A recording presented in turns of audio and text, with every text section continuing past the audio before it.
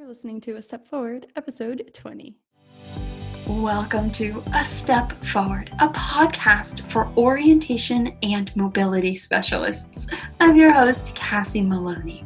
Orientation and mobility specialists are changing the way that people with visual impairments view themselves, view their world, and are able to travel in the most independent way possible. Join me every week for simple how-to strategies and inspiring conversations that will help you get from where you are to where you want to be. If you're ready, we're about to rock and roll. Let's take a step forward. Have you ever thought about how people with visual impairments see themselves, see their independence, see their success, or even see their orientation and mobility classes? Wouldn't it be wonderful to just be able to drop in and get a glimpse from their perspective? Well, my friend, that is exactly what we are going to be doing today. I hope you have a little bit of time to sit and hang out with us today. If not, feel free to pause this. This one's going to be a little bit of a longer episode because we are bringing you the entire panel from our symposium this year. Now, if you were there, you know that it was amazing. We were lucky enough to bring in 4 panelists who are successful and they have visual impairments. So let me define that. When we talk about the word successful, we are specifically looking at people who are independent, people who have high paying jobs, people maybe who are athletes, people who are parents, people who live and work in complex areas. That was our definition of successful for this purpose. Of course, everybody who has a visual impairment, everybody who has any sort of impairment, they are going to be living up to their level of what they are able to do and what that is considered successful. But just for this panel, we wanted to pull people who lead inspirational lives and also happen to have a visual impairment. Not that they lead inspirational lives in despite of their visual impairment, but they lead inspirational lives and they also happen to have a visual impairment. Our 4 panelists who we were lucky enough to be able to bring on are Maria Deneglio, Adam Lynn, Jesse Lorenz, and Kevin Shanley. And they all have very inspirational stories. Our moderator, Jeremy Hill, who you know because he's been on the podcast before, he was the one asking questions. Now, before we get into this, I will let you know that there were a couple moments where in the background you'll be able to hear me give my cell phone to my son. I just forgot to mute myself. It's not a big deal, but you will be able to hear it. If you are an orientation and mobility specialist, or if you are an OT, PT, TBI, speech pathologist, if you're a parent, a caregiver, or if you have a visual impairment of yourself, I want you to listen to this episode because this one really shows what's possible for people with visual impairment. So without further ado, this one is a very long episode, so I'm going to keep this intro short and give it over to my good friend, Jeremy Hill, our moderator.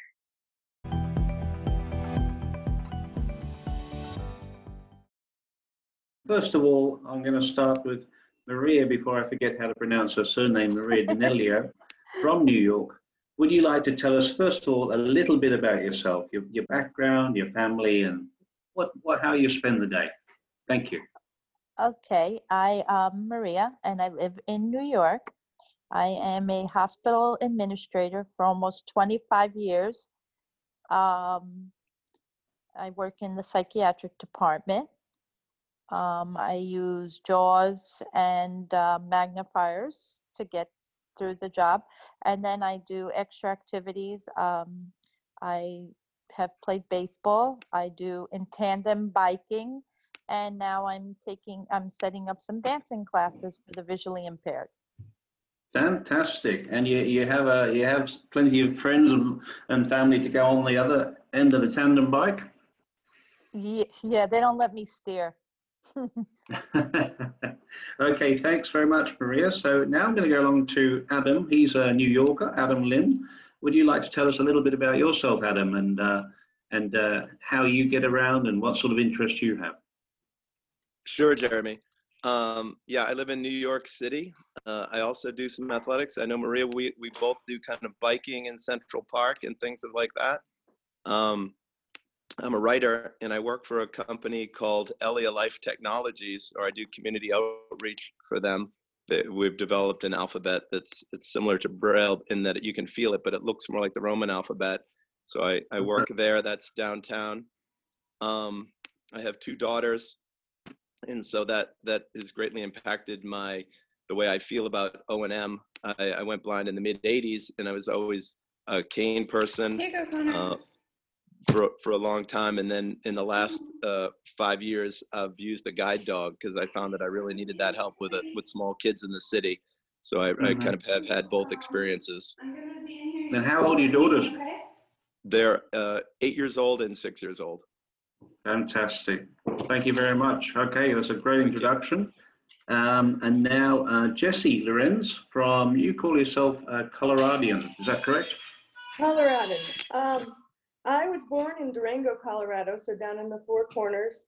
I attended both private religious schools as well as public mainstream schools, and I spent the latter part of my high school years at a state school for the deaf and blind. I then moved to California and went to San Francisco State, transferred, and went to University of California in Berkeley. After graduating from Berkeley, I got a job with Mayor Gavin Newsom, processing ADA complaints, and then went on to be the CEO of the Independent Living Center that served San Francisco for 8 years. I decided it was like, I'm a mom to an 8-year-old, and it's really hard to afford to live out there. So I was able to get a job doing policy work with the Mayor Pete Buttigieg for President campaign, Go Mayor Pete. And I moved to Colorado with my daughter, where it's way cheaper to live. Fantastic. Kind of awesome. Thank you very much, Jesse.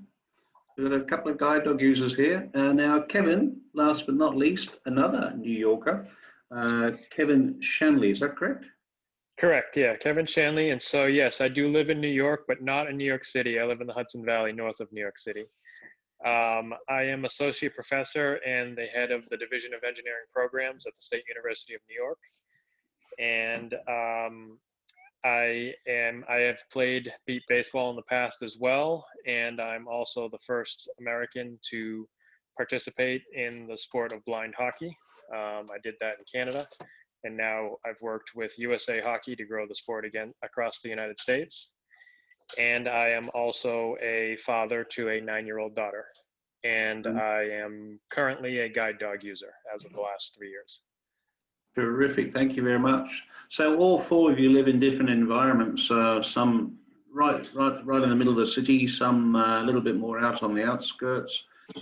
Perhaps if we go back to Maria, could you tell us a little bit about your particular, what your O&M looks like? Because we're speaking to, I think, about 212 O&M specialists at the moment. What sort of ways or techniques do you use to get around in your getting around in New York? Okay, I am a cane user. I have always been blind, but I would say that I went through that stubborn stage where I didn't think I needed a cane, but now I won't leave my house without it. I'm not comfortable anymore. I use it everywhere. The thing I additionally use to my cane to help navigate around is I definitely use my phone as the GPS. And What made you suddenly decide, yes, I am going to use a long cane?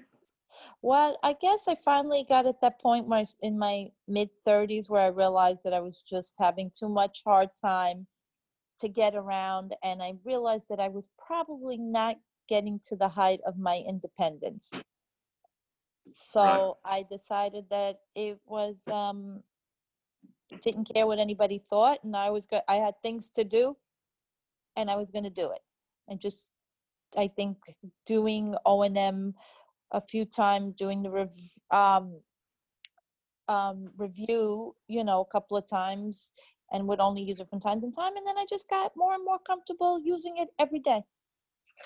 So you use your iPhone to get around with. What sort of favorite apps and things do you prefer on your phone?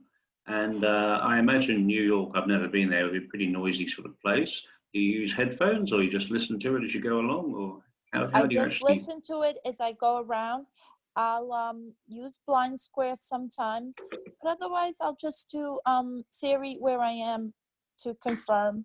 And I also have no problem, let's say if I'm looking for a store, I'll ask someone and say, can you tell me where the store is? Is it to the left or the right, just to get a little guidance. So I use multiple techniques. And you find the general public in New York very helpful for that sort of thing? You don't get too many tourists who point you in the wrong direction? It can, but I've also noticed sometimes that GPS doesn't update quick enough, so that can put you in the wrong direction. And I know even in the city of Brisbane and places where I am, if you're using GPS around tall buildings, can get a little bit lost too. I'm sorry, can you repeat? Because sometimes the voice... Oh, sorry, sometimes the GPS on your phone or the app, GPS can get a little bit shadowed because you're with a lot of tall buildings around you. Correct. Oh, good. Okay. So now crossing to Adam, would you mind giving us, the O&M community, having listened today, what sort of O&M techniques and skills do you use on a daily basis to get around? So even though, I like I said, I've used a guide dog for the last 5 years, but because I've used a cane for so long, of course, I still rely on my cane and I use it quite often. And I was thinking about kind of the journey I took, like the O&M journey. I guess we're always still on it every day. But I went to a mainstream public school, but I had an itinerary teacher who would come in and taught me how to use a cane. And I really struggled in high school. I had the cane with me all the time, but really the funny thing is you don't always realize it's I lacked the confidence I needed to really go out in my neighborhood and things like that.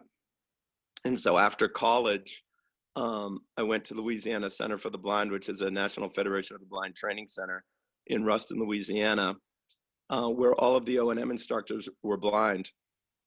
And I got an NFB cane, which is a longer, lighter cane, and was shown how to get around by blind instructors. And they literally had us the first day you had to walk from the apartment to the school, which was almost a mile, and you had to cross train tracks. And it was astonishing because, the basic how to use a cane is not really very difficult. There is a psychological component to it. And after maybe 2 days at this center, and I was there for months and months, I thought, I got this down. Because I so much of what I do is similar to Maria, in that, I have my phone now that's in the last few years. I use Blind Square, I use Where Am I? But oftentimes you end up just asking because it's not, GPS can't tell you, that there's, a construction site right in front of where you're trying to get, or there's clearly some reason why I'm having a hard time getting across an open square to get into a large building, something like that. So the basic cane skills, they were not particularly difficult. I just needed the psychological capacity to do it, and other blind people really helped me in that regard. Kind of a side note, in preparing for this seminar, I talked to so many of my blind friends, and we were fascinated how many of us realized when we were young, we did some kind of a martial art. And that seems like a kind of a funny thing to bring up, but it's amazing. I think it really helped me in terms of understanding my direction and the physicality of being able to walk in a straight line across a busy street. And it's something I haven't heard discussed that much, but I think a lot of blind people find their way to that skill to help them get around. Right. I actually been keeping half an eye on the chats coming through, and I didn't realize that Blind Square works inside buildings as well. That's interesting. I've never really used it. Probably it does in a big thing like a hospital or something. I've never even tried that. That makes sense. I understand there must be beacons or so in some perhaps larger shopping malls and that sort of thing too. Now you're a regular guide dog user, do you tend to drop back and use the cane sometimes in certain places or certain events or getting out and that sort of thing? Well, yeah, like I said, so, you know, as my kids got a little bit bigger and I started bringing them to a school that was fairly far from my house, it was downtown in a pretty busy area, I realized that I was really struggling. And I wanted that extra level of safety crossing busy streets with the kids. I guess I thought, you know, I could do this on my own, but with a 2-year-old pulling me in the semi-wrong direction, the dog really helps. And I've never regretted that for a minute, because Manhattan is so crowded. I used to live in Brooklyn that was a little more, I wouldn't call it suburban, but a little more sane than Manhattan in terms of crowds. And I could manage that with the cane fine, but the heavy crowds in the subway, the dog has helped me a lot. I'm totally blind. Right. Okay. That's terrific. Thank you very much. Thank you. So now we're off to talk to Jesse, the Coloradian. And you're all parents too, so I'd like to actually talk later on about where children or kids come into the O&M as well. But so for Jesse, what O&M and techniques and skills do you use? And you'd say, well, you use them on a regular basis, or is there any particular technology you really do tend to prefer when you're getting about? Well, I definitely use a long white cane. I am totally blind. I have two falsies, 2 fake eyes. And I am on the wait list to get a guide dog from Guiding Eyes for the Blind. I'm really into that they train dogs to run with people. And so I'm willing to wait for them to find me the perfect dog. I've done a couple marathons. But back to the mobility skills. I have a really interesting sort of, I have lived in California in the urban setting for 20 years and moved here recently, where they are so strange. They don't have sidewalks everywhere, and there's not like humans to solicit assistance from. And so it's been a really different experience for me learning now, being older, like moving from an urban environment to a rural environment.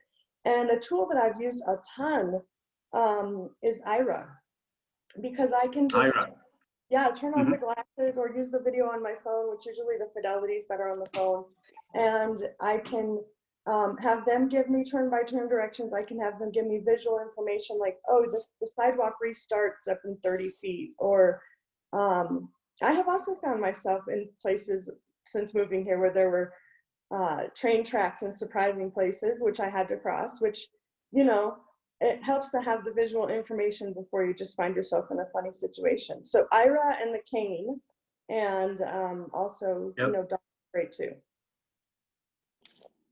So for those of us who have not had much experience about Ira, I've heard about it, but I've not actually tried it or seen anyone use it myself. How much notice do you have? So if you're in a sticky situation, like you're walking into an airport and you're trying to find where the counter is, or you're crossing a railway crossing, or perhaps finding the right platform, can you get it fairly instantaneously? I mean, it's usually within 5 seconds, and it really, like it's becoming more ubiquitous as the video relay networks are enhanced, and as we go closer to 4 and 5G networks. I personally don't find that the glasses have the best fidelity. I find that just using like the camera on my iPhone works great, and it gives me information, especially now that I'm doing more like rural walking to get places where I can't just like grab someone. You know, it's just right at my fingertips. It's great. And yes, it definitely, like when the video doesn't work, it's frustrating, but you know, that's why you have your other skills. And the people who you're talking to, they have usually have a good way of explaining where things are and where to find things, and well, they can an also understanding. see on their Sorry, an little understanding of dashboard. spatial skills. Yep. Yeah, and they can see where I'm at. So especially out on routes, like when I'm going new places, and there may or may not even be a sidewalk, let alone a person. You know, they can see me on the map. So it's been surprisingly helpful. Fantastic. And it's just another tool of the trade, really, isn't it? Yeah. Lovely. Thank you very much. Now, Kevin, same question, but I'll try and ask it a different way. What sort of O&M specialties, or what do you call on when you're trying to get around, when you're getting around New York? Yeah, so like everyone else, I use a little bit of everything. I have a guide dog now for the past 3 years. I got a black lab from Freedom Guide Dogs, Mhm. and I do use him most of the time. But there are occasions where maybe I'm going somewhere and I don't want to have a dog with me while I'm there, and I'll Yep. leave him at home and I'll use the cane again. And I'll do that periodically just so I can kind of get more practice with the cane as well, and I'm not solely dependent on one mode of transportation. Sure. Like And the others, I think I put off learning O&M skills as long as I possibly could, and did what I could for as long as I could, and then about 3-4 years ago, I started finding myself more and more ending up in places where I didn't want to be and didn't know how I got there. So that's when I said, well, maybe I should try a dog. And he keeps me out of those situations more often than not. So terrific. I mean, I think all of you have noted, made a note or mentioned that hesitation in putting back O&M as long as possible. And I think I've met quite a few clients who say that. You've got a bigger population over there than we do have in Australia. Do you actually meet other visually impaired people when you were younger and swap notes with them and find it more of a support? Or did you feel like you're pretty well out there on your own? are you directing that at me, or are we going around again? Oh, sorry, Kevin. Yeah, I'm still with you. Okay, yeah. So I've found since I started playing hockey that we do a lot of that in the locker room. We'll talk about, hey, I've been doing this and it's working, or this isn't working for me. Does anybody have a solution for that? Does anybody know how to use this app on the phone? A lot of the guys call it their therapy session as we're getting dressed to go out on the ice. So that's where I'd say I swap the most amount of notes is there. Terrific. Thank you very much for that. Yep, it's always a task and of the O&M to sell the ideas and to suggest to people, give it a try, see what you think. You're still the boss, but try it out. Now, if three of you are guide dog users, do you have difficulties over there in the US with accessing public places like we do over here in Australia with a guide dog, or is the public pretty well educated? Perhaps we kick off with Maria. Okay, can you repeat, because it's so hard to hear with the chatter going on in the background? Sorry, you've still got that chatter thing. I'm wondering what the guide dog access is like in the US for people, whether people are the general public are well educated as to the fact you can bring a guide dog into a public place. Okay, now they just stopped. I'm sorry, can you repeat it again? I'm so sorry. Sure. Yeah, no trouble. I'm just wondering, for those of you who are guide dog users, and perhaps anyone who wants to chip in and say a few words, what it's like as far as guide dog access, getting into public places and cafes, restaurants, going to the movies, getting on a plane, train. Is it difficult?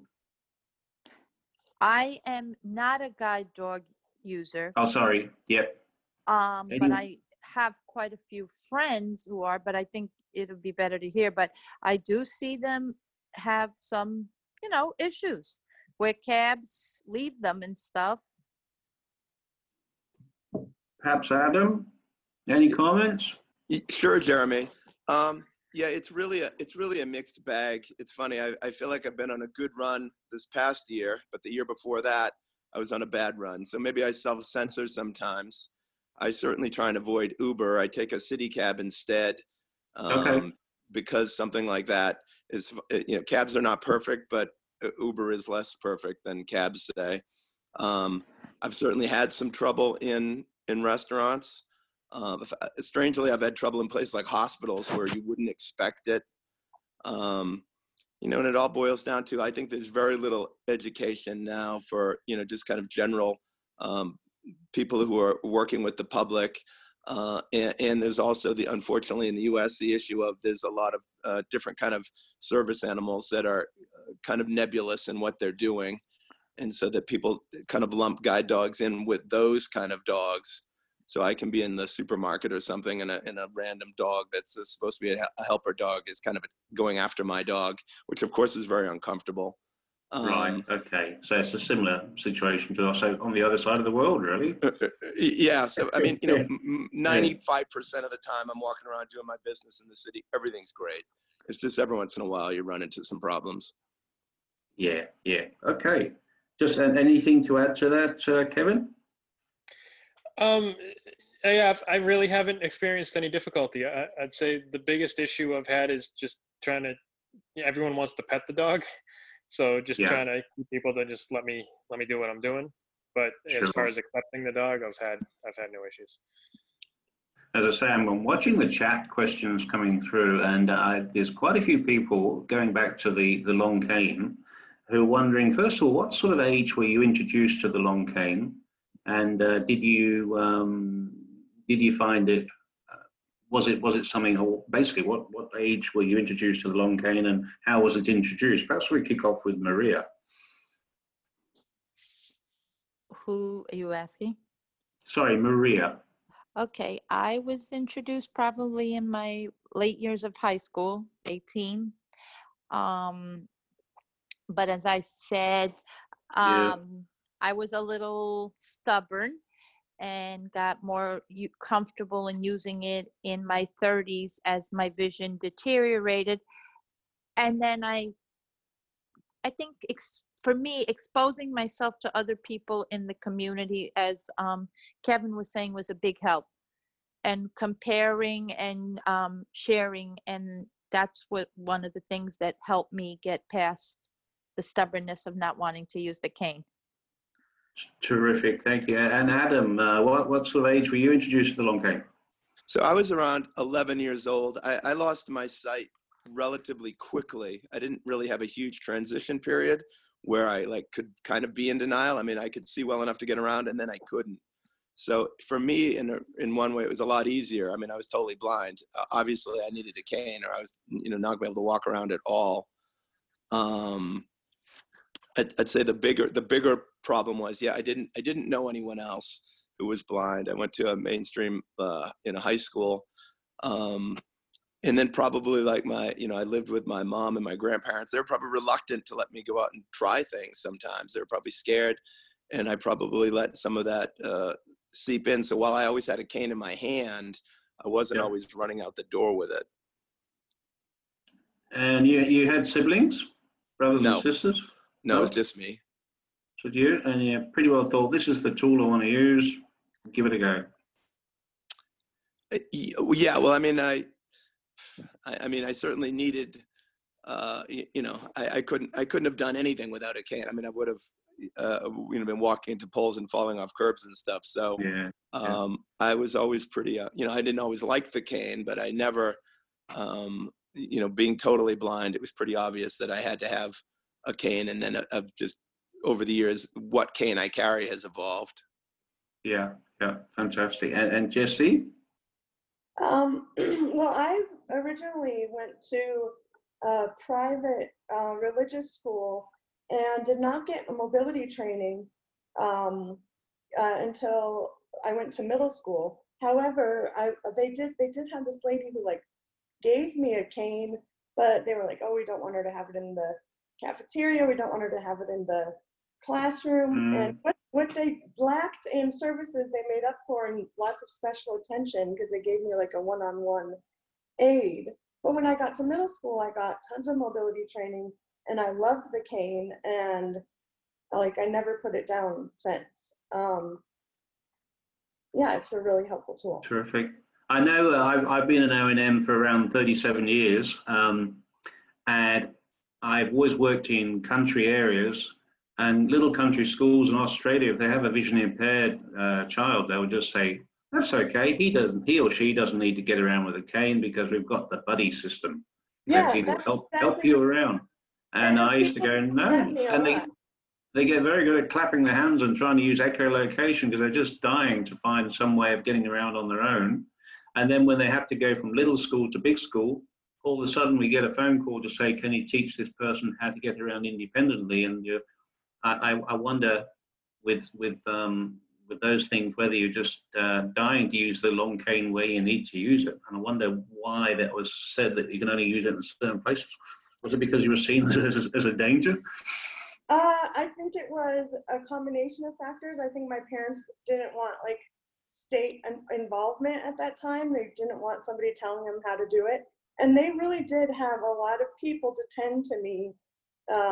You know, and when I started using a cane, it was like a duck getting on water. Like, and I got really intensive Braille instruction too. And it just like, I mean, I really feel like it was like I learned how to breathe.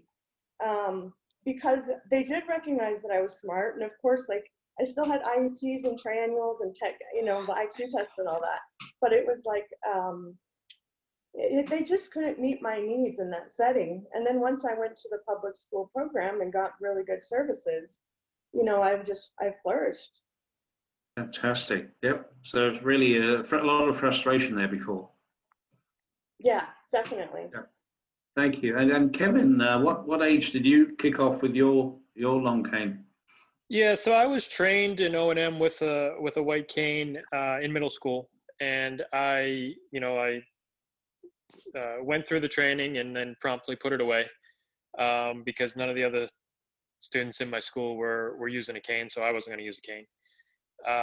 And I took it out probably around 30, maybe early 30s. When my vision was getting worse and I wasn't feeling as comfortable navigating by myself, and that's when I kind of dusted off my cane skills and started using it on a regular basis. And what role did your parents or your family or the people around you? Do you have any siblings, brothers or sisters yourself? I've got 3 younger sisters. Yeah. Yeah, and where were they? What was their role as you were learning how to get around with a vision impairment? Like any siblings, they were there to make my life more difficult so I could be stronger. Oh, that's good. It's consistent then. That's good. No, my family's always been a big help, you know, offering an arm or a shoulder, anything to get around. Terrific. Well, I think something I'd like to ask, because all of us O&Ms want to make a difference in the world. We want to be people who make an assistance in your life. Starting with Maria, if you can hear me, okay. Yep. Was there one thing or a couple of things that made that real big difference from a certain person you met who was an O&M instructor, who made a real big difference to how you get about, or perhaps some advice or something like that? I might be putting you on the spot, but there might be something you can think of, you know. Not that I can think with, definitely with an OM person specifically, other than just, you know, doing the recertifications, just constantly being encouraged to do it. I think just what was a big pusher was being around other people who were very independent and seeing them use the cane and not letting it stop them. Right. So be generally just listening to you. Listening is an important part. Yeah, and not even being told about it, just being exposed to it and just becoming comfortable with it, because watching them be comfortable with it. Terrific. Okay. And Adam, is there any aha moments or one thing that stands out that an O&M specialist did or said that you remember? Well, and I mean, I touched on this a little bit earlier, Jeremy, but it definitely, my epiphany moment came when after college, when I went to Louisiana Center for the Blind, because I went from, the cane I'd been using when I was a kid, came up to the middle of my chest. I'm about 6 feet tall. So when I went to Louisiana, I got a much longer cane that comes up to my chin, and it really met my stride better. I mean, I was 23 years old. I wanted to move fast. And, here I was suddenly around, 20, 30 people who were all walking at a normal pace, using the long cane, and feeling as if I didn't have to kind of step very gingerly, that I could kind of stride out at a normal pace. And that made all the difference for me. So it's and this is always a discussion with O&Ms as how long the cane should be. I know Daniel Kish is a great advocate for having a much longer cane to give you that distance and the ability to stretch out. Is that something you would suggest you wish you had earlier on, that ability to have that sort of tool? Definitely. I needed two things. I needed to have, because I actually got one of the longer canes when I was like 18 and then didn't use it for a while. So I needed both the cane and I needed to see people using it. Because I mean, just in terms of safety, the actual physicality of stopping before you get to a gap. I mean, I'm a huge advocate of a longer cane. I mean, what the slight inconvenience they have from having a longer cane is completely made up for in the safety and in feeling good about being able to walk at a better pace. But yeah, I needed to experience other people using it, other blind people using it. Terrific. Okay. And Jesse, how about yourself? Any thoughts that come to mind about someone or someone in the O&M world said something and you thought, yeah, that means something? Well, I have had some training since moving, and it's really different going through training as an adult, where you've kind of been doing things for 20 years and like it's harder to change when you are getting older. And I really feel like it's just such a good philosophy to meet people where they're at. And I do have another story about a mobility instructor. I'd love to hear it. Cassie did this panel. She's like, oh, these are all of our star people. So I don't know, this might take me out of star realm. But when I was in high school, I used to go over to the park and ditch class. And there was a big hullabaloo about like whether or not I should be doing this, not only because I shouldn't be ditching class, but you have to cross the street to ditch class. And my mobility instructor, again, meeting me where I was at, taught me how to cross the street because he didn't want me to do it and not be safe. And I've always kind of remembered that, I've always remembered like that safety is first. And it even though I was being kind of brazen at the time in my behavior, it sort of taught me the importance of safety in terms of mobility. Right. That's very important, isn't it? That's a good story. Yeah. Okay. Thank you very much. You have kids, you can't be reckless anymore once you have kids. That's also true. I've just written down another question if we get time. Can you remember a funny moment like that in your mobility? And Kevin, how about yourself? Was there a special moment when an O&M said something or did something? So even though I guess I felt like I didn't need it after middle school, after my initial training, I'd say that trainer made the biggest impact on my life because I did pay attention to everything, even though I wasn't intending on using it immediately. It's certainly all come in handy since with just the different non-visual cues, like sound and knowing where, able to orient yourself based on where the sun is and based on the time of day, and maybe paying attention to where an exhaust fan is in a room so that you can kind of orient yourself associated with that. All of those things have kind of come back and been a big help that I learned early on, even though I wasn't so inclined on using them. So would you say you use echolocation to a large extent, listening where walls are and overhangs and that sort of thing? Not so much anymore. I use, I kind of do it more properly with the dog and the cane and everything. But I certainly did when I was younger, yes. Yeah, that goes back to that story. Some children wish they were using long canes, but have to use all sorts of other ways. Yeah, terrific. Thank you very much. So I'm just wondering, a question that we also have is, what does interdependence look like? So we were always talking about independence, but I think some of you touched on that. You've got the skills to grab somebody in the public if need be to get assistance. You've got the ability to read all the information around you as you get around. What does independence look like, or interdependence? And who has the roles which help you, or who's given you the roles which have helped you to be independent? perhaps if we start off with Maria. Oh, shoot. I keep picking on you first, don't I? Sorry. Yeah. I think I've given myself, my confidence is giving me my independence. Just, I hate to say it, with age does come wisdom, and not having shame to ask for help is, to me, is a very independent thing. And just being able to, I may not be a master of all this technology stuff, but I can use it enough to get through. And Sure. and having a great, of course, having support around also helps. But I think honestly, to get to the independence, you need to get it within yourself. And that is something you gather as once you start to travel around on your own.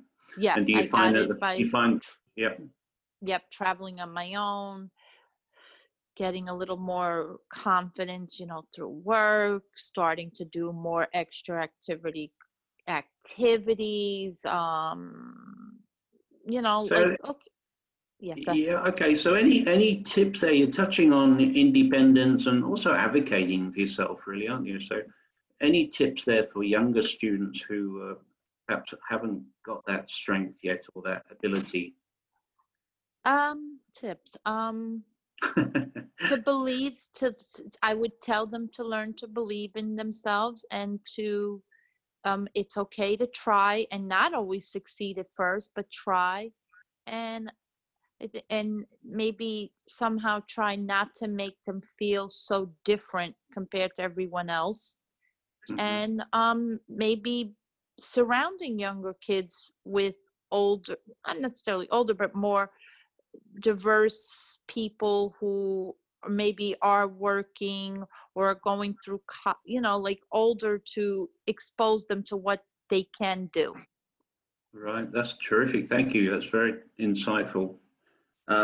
Adam, have you got any thoughts on what independence, or as we call it sometimes, interdependence, looks like for you? What independence, interdependence looks like? I'm trying to think. I'm trying to, Yeah. when you're, to answer your question you asked Maria regarding like younger kids, I see it with my own, especially my 8, almost 9-year-old. I mean, kids are so wrapped up in being like everybody else, and it's so hard to be different. And of course, being blind with a cane, it's pretty different. Once I hit my mid-20s, I didn't care anymore. I just thought, this is what I am. And of course, that's been very freeing, very liberating. But I think that, like, the thing that helped me is going to specifically a training center for the blind. I remember when like 20 or 25 of us blind people would walk into a restaurant, and it was liberating in 2 ways, because A, I wasn't the only blind person, so no one noticed me. And also because suddenly we were like the majority in a restaurant. It was like, I didn't have to feel as if like I needed to fit in specifically in this sighted world. I'm a blind person. I use a cane or I use a dog. There's a bunch of people who are all doing this, and it's really not to worry about. So yeah, I mean, kind of going to what Maria said, essentially, believing in yourself, or being able to see yourself as an independent blind person, and not worrying that, 99% of society can see and I can't, but I'm just gonna do it my own way, and we're gonna make this work out. Sure. And having young children, as you do, or family around you, how does it make them different? Do they have a different outlook on the world because they've got someone who's in the family who's has a vision impairment? Is that a fair enough question? Yeah. In what way? I mean, of course they do, because I mean, like it's funny, my younger daughter for the longest time couldn't figure out I was blind, and I've noticed this. Some kids pick up on it when they're 2, and some when they're 6. I don't know what that is. But now she'll say, "Here, let me show you something," like a piece of clothing she has or something she made, and she takes my hand and puts on it, and so she's saying, "Look," but she's recognizing that there's a tactile element to it. And, and I'm, and it's very busy in New York, and I'm not shy. I hold on to their wrists like kind of a death grip sometimes, and and they want to run and stuff, and I'm like, "Look, I can't see you. Stick by me. You answer when I call you right now." And I'm not always that soft or politically correct, because I'm just like, I cannot lose you. This is important. You do what I say. So and they learn that fairly. They pick up on that pretty quickly, I suppose. Yeah, and of course they can kind of, there are times when I think I know they're taking advantage of me. climbing on something they probably shouldn't be climbing on, things like that. So I try and be as good as I can. And one of them knocked the remote control over in the other room the other day, and I was like, "Hey, who knocked over that remote?" And they're like, "How the heck did you know that was the remote?" And I was like, you just get used to knowing what sounds are, when they're sneaking around trying to be quiet. I will say the thing about kids, it's funny, they've stretched me a lot. I lived for years in New York, and I kind of had my roots, and I didn't think about it. I thought I was a very good independent traveler, and I think I was to a certain degree, but now suddenly 9 a.m. I find myself in a strange part of town, bringing a kid to a birthday party or dropping them off at ballet and walking around Lincoln Center by myself for an hour. And man, it's stretched me to the limit sometimes.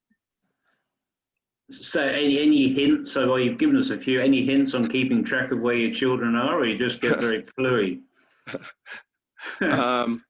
I whistle a lot. I have a special whistle so that I'm not always shouting their names per se in public spaces.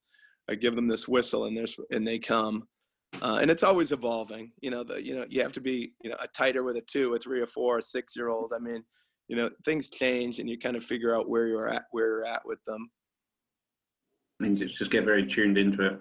And do they give advice? I have a young chap I teach locally, or I did do in Coffs Harbour in East Coast Australia here, and his 2 daughters would come and say, "Dad, no way in the world I'd wear that shirt with those trousers."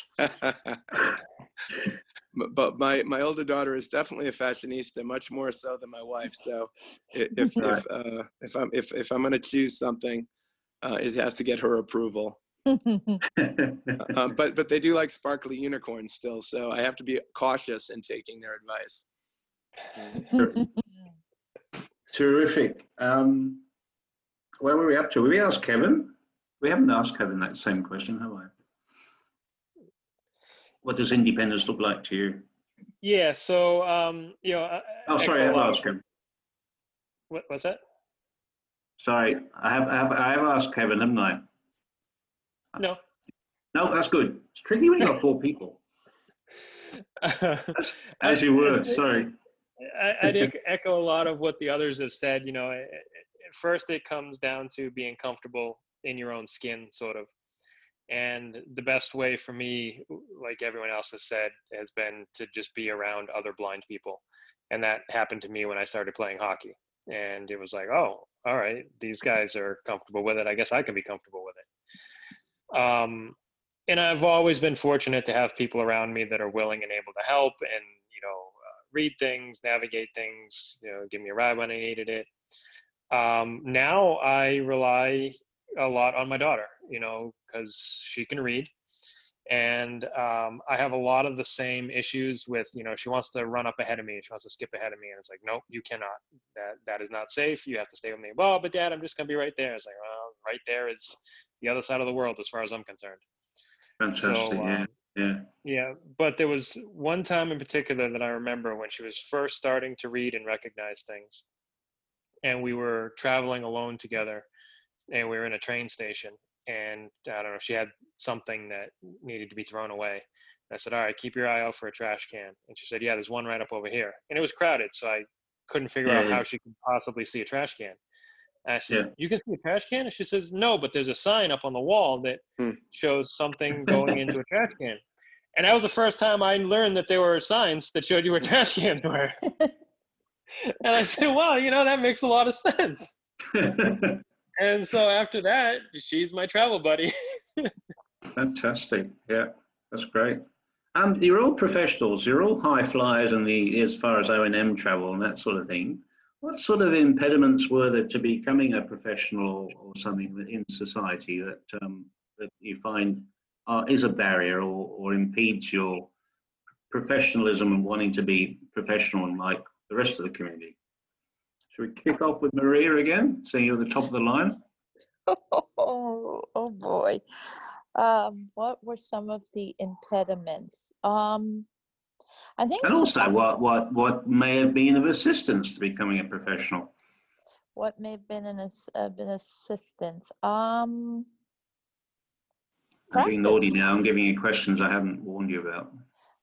Practice. I think just practice. You just need time and practice and comfortability. Okay. And And as far as an inhibitor, I think society. I think society sometimes is a big problem because society doesn't understand enough that you can do it with a cane and how to get around. And and it's not something that unfortunately all of society will be able to get educated about. mhm. And I think as technology improves and increases its ability to assist, people don't always realize the skills that you have going on in your head as to how you get around yourself. And they put it down to the fact, oh, he's got a very clever guide dog, or he's got a GPS system. Yeah. Is that a fair thing to say? Technology definitely has helped us a lot, but I don't think necessarily that society realizes that we have that technology available to us unless they're watching, like watching you, or people will see me with the phone and voiceover and they're like, wow. And then if you are very good at getting around, you always get that question, come on, how much vision have you really got? Yeah, how much vision do you got? Or I get a lot of in my, where people will like want to help me cross the street, but they'll assume where I'm going and will literally try to grab me and pull me in another direction. I'm like, no, I'm not going to the bus stop. Leave me alone. And So I've had that happen a lot. Where's the worst place being taken, Maria, that you didn't want to go? Once you're on the wrong side of the road and you don't know where you are. Yeah, I've actually been probably crossed like a parkway, which is like a mini highway, and I didn't want to be on that side. And then I had to figure out that now I had to get myself back across by myself. Oh, okay. Well, thanks for that. So Adam, have you had a little bit of a think about that as to what impediments or barriers, or was it something that helped you to get where you are?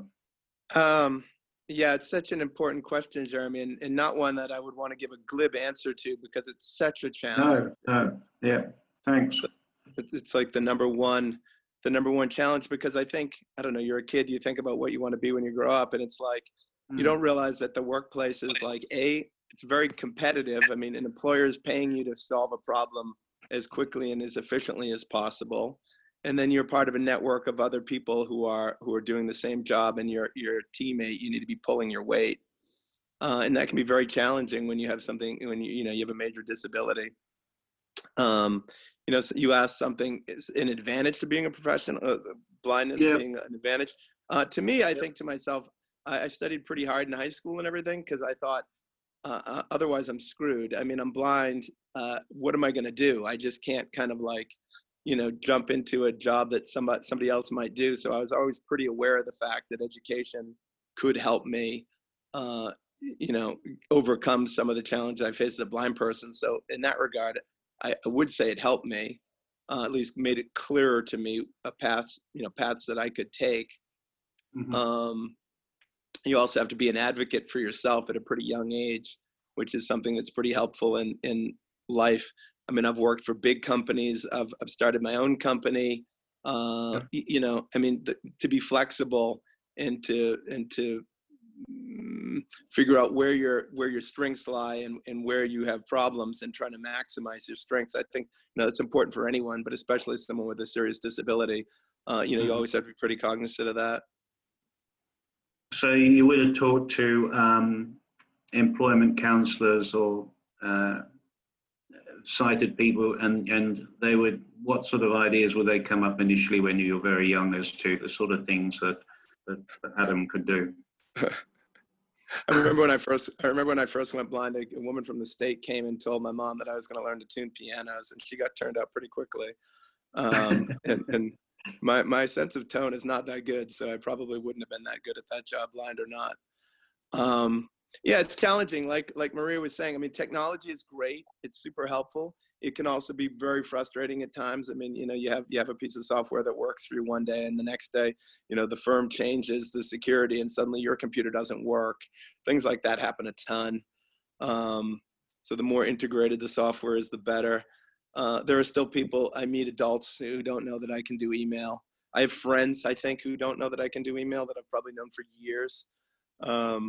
So it is amazing the level of what people do or do not know or expect from people with disabilities. So we always So have to be people who are young and vision impaired really need to talk to people like, the panel we have today, don't they, about the sort of things that what you need and what you can do. Yeah, I think fortunately, younger people have, if I wish that I'd had email and stuff in college that came out just as I was finishing school, things like that would have been really helpful. Obviously the internet and email and text and everything being accessible to blind people makes younger people like much more integrated with their peers than I was at my age. Sure. That's terrifically insightful. Thanks, Adam. And now, Jesse, I think I might have skipped you when I was talking about interdependence. So I might correct me if I'm wrong. But I can answer both questions at once. I thought you could. I am prepared. And I have been trained in this type of You make being anchorman very easy. Thank you. Yes. So in terms of challenges, I think that, there is still a lot of implicit bias against blind people in the workplace, but in the world in general. Personally, I think that contacts are everything. And I started keeping an Excel spreadsheet back my first year in college, and I still have the same spreadsheet, and I like write down the person's contact info, how I met them, and it's helped like immeasurably in terms of that concept of who you know is much more important than what you know. And then in terms of interdependence, I think it's an interesting bag when you're a parent. It takes a village to raise a kid. I think Hillary Clinton said that, or she wrote a book with that title. And it's super true, but once you become a parent, the membership in that village becomes, for me, a lot more exclusive. It's not just about somebody who can come and fix a leaky faucet or help with a house project, but it's about people who are gonna have like my kid's back and my back. My kid fell off her bike and got hurt and then was afraid to get back on. And I know there's like some super awesome blind people who are bicyclists. I'm not one of them. So I asked one of my sighted friends who's a biker or a bicyclist to help her. Not because, because that's not something that I could give her, and I think that as you go along in life, you get the confidence both ways. I am really like badass and can do everything. And I really try not to parentify my kid so that she's having to support me in doing blindness tasks that I can do for myself. And at the same time, there's stuff that like I can't do. And I feel really blessed to have like, it's especially since I just moved, the small group of people around me and the larger group that have held me throughout my life. How do you go with the other mums when you meet, when the kids meet and they have play dates and that sort of thing? How does that interaction go? My kid's like ridiculously charming, so that definitely helps. Yeah. And I think sometimes like moms are just like everyone else, like blind parent, isn't that kind of an oxymoron, or there's some misgivings, but then it works out. Sometimes it takes a little bit of time, sometimes it takes a little bit of awkwardness, sometimes it means that I have to smile through the awkwardness, but it's what you do. Terrific. Thank you very much, Jesse. Now, Kevin, I've got a couple of questions for you. What sort of barriers or what sort of assistance have you had to become where you are, a professional? And I'd also like to know, fairly quickly if you could, the skills of playing blind hockey. So I'd say growing up in the 80s and 90s, the biggest impediment to being a professional was access to printed material. At that time it was enlarged print and magnifiers, and you had to have some form of usable vision or learn Braille. Since the turn of the century and things started to go more digital, The technology with the computer and with the phone, things have become much more accessible. Yep. Yeah, of course, the technology doesn't always work, and that's frustrating. But that's 1 or 2 days a month as opposed to every day of the year. Every other day I have access to it, so that's not a problem. Blind hockey requires all of the same skills as sighted hockey. It's played on ice, 5-on-5 with a goalie on each team. Yep. We try to use the vision that everyone on the ice has. So higher sighted, so everyone is meant to be legally blind, so 10% vision or less. And those players with the 5 to 10% vision range, they tend to play forward and navigate more of the ice and get the puck when it stops, because the puck doesn't make noise when it stops moving. That's one of the biggest flaws in the sport right now. The lower sighted players, they tend to stay back and play defense, and then the lowest vision, no vision to light perception, play goaltender, so they don't have to navigate the ice. So there's a grading as to where you are with your vision. Yeah, essentially, we just try to use what's available. I think Adam was talking about that nice or comforting situation when you're the one of many versus a smaller group. You get to play sighted people who have put on blindfolds sometimes. We do that, yes. We do that sometimes. And it's using the vision that's available is a different philosophy from other blind sports like beat baseball, where everyone is blindfolded to level the playing field. Mm-hmm. We've intentionally taken a different approach to try to promote more team play. And it's sort of a different experience for most blind people, where on beat baseball, okay, you're on a team, but really you're performing as an individual. Whereas in blind hockey, you're forced to work as a 5-person unit where everyone's doing what they are able. And you are, I understand if I got it right, an associate professor in engineering. How do you get around that fantastic profession with a vision impairment? Well, it's funny. I was actually just talking to someone the other night, and I said, it's funny the way life works out, because I have the skills and ability to do this, but I can't go to McDonald's and run the cash register. I always liked math and science, and like Adam was saying, I always took my education seriously because I knew it meant more to me than everyone else. And I knew that I had to prove myself more than everyone else around. I knew I was going to have to work harder. And I just kind of put my head down and got to work, and didn't really look up again until I had gone through all the education I could go through. And I thought, and I did work in industry for a while. I worked for Rolls-Royce for 4.5 years. Okay, what were you doing there? I was designing intake and exhaust systems for gas turbine engines. Wow. Some military, some civilian applications. And I just didn't enjoy the corporate life. I had been in school for a long time, and I enjoyed that kind of lifestyle. So that's where I migrated back to. That's terrific. I'm going to call on our chief anchor person, Cassie, because I've completely lost track of the time. If we'd like to perhaps open it up for more questions, or if any of you have anything in particular that you feel like we've not mentioned or talked about, I can ask perhaps, does Maria have anything to add before we perhaps pass over to the general audience of 204 O&M specialists? Hey, before you do that, we have 10 minutes left. Oh, I thought we were running a bit short. Okay. So we might open it up, if that's okay, to, I can either read a few questions from I have been keeping an eye on the chat, or if there's anybody who'd like to open their mic and ask a question that we feel like we haven't covered. Would that be okay, Cassie? Yeah, that's fine. If you open your mic, actually, let me let you do that. Just make sure you say your name and then address the person that you are talking to. Sometimes there's like an overlap, so if you hear somebody else doing it, just pause and And then we've wait for them to do only it. got 10 minutes, so we'll keep it short and sweet. Anybody out there in the community of 204 people?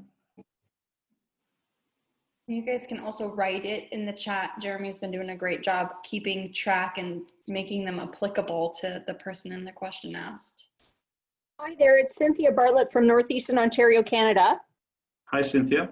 Hi, I'm just curious. I put up a silly question, but I think it's just sort of fun and light. But who still hears their first O&M instructor's voice in their head when they're navigating?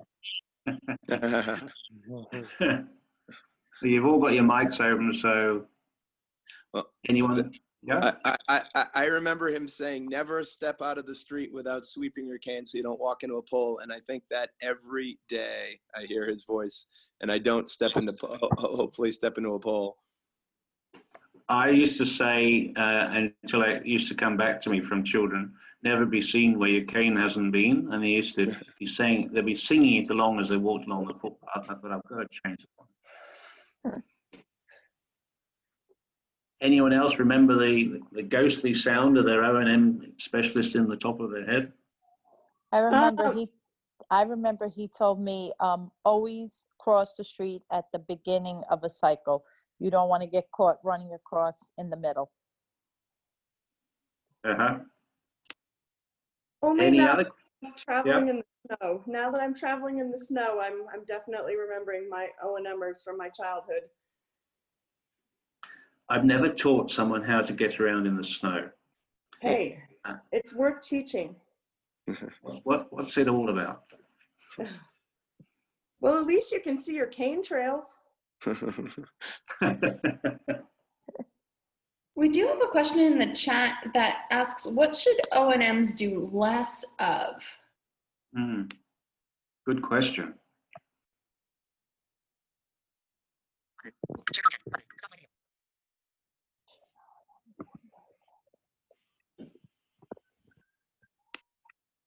Okay. It sounds like we're getting everything spot on then, doesn't it? They don't want to offend us is what it is. They're just being nice. I wonder about when things, just as a bit of a lead on here, I had a young chap I was teaching once and he broke his cane during the Christmas holidays when I was away. And he'd found an old car aerial in his dad's garage. And he, being inventive like you four, he said, I've just found this aerial and it's telescopic and I've just tapped myself around and it took me quite a while to get that aerial off him to give him a regular cane.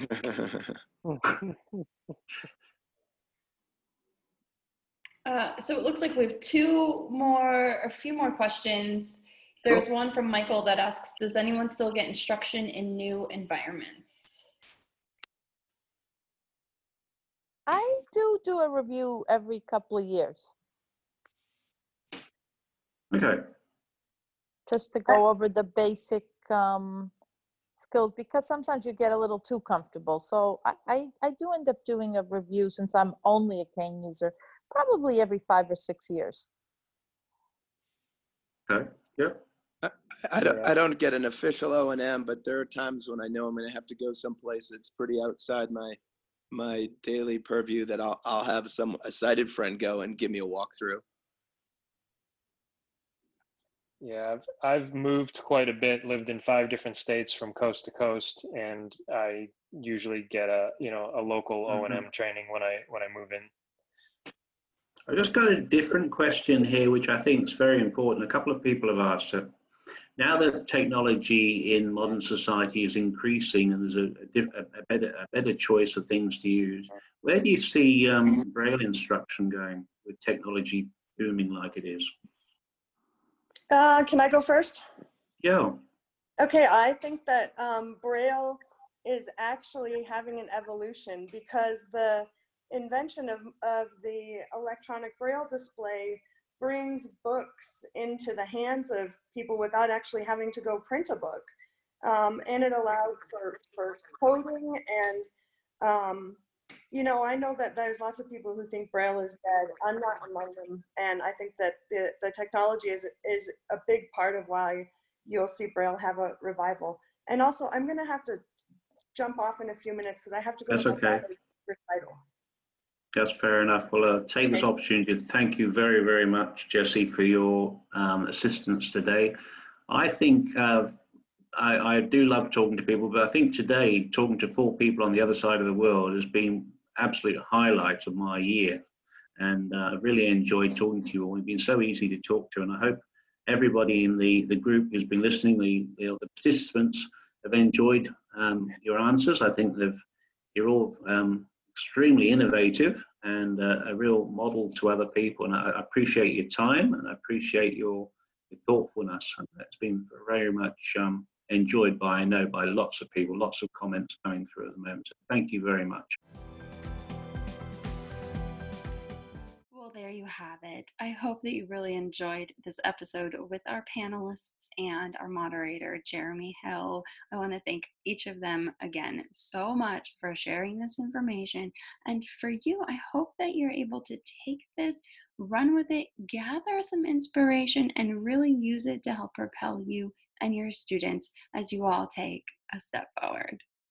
Until next week, I will be just hanging out on Instagram at Cassie Maloney. You can also leave us a review at Apple Podcasts or anywhere that you listen to this podcast, and we would really appreciate it. I'll talk to you soon.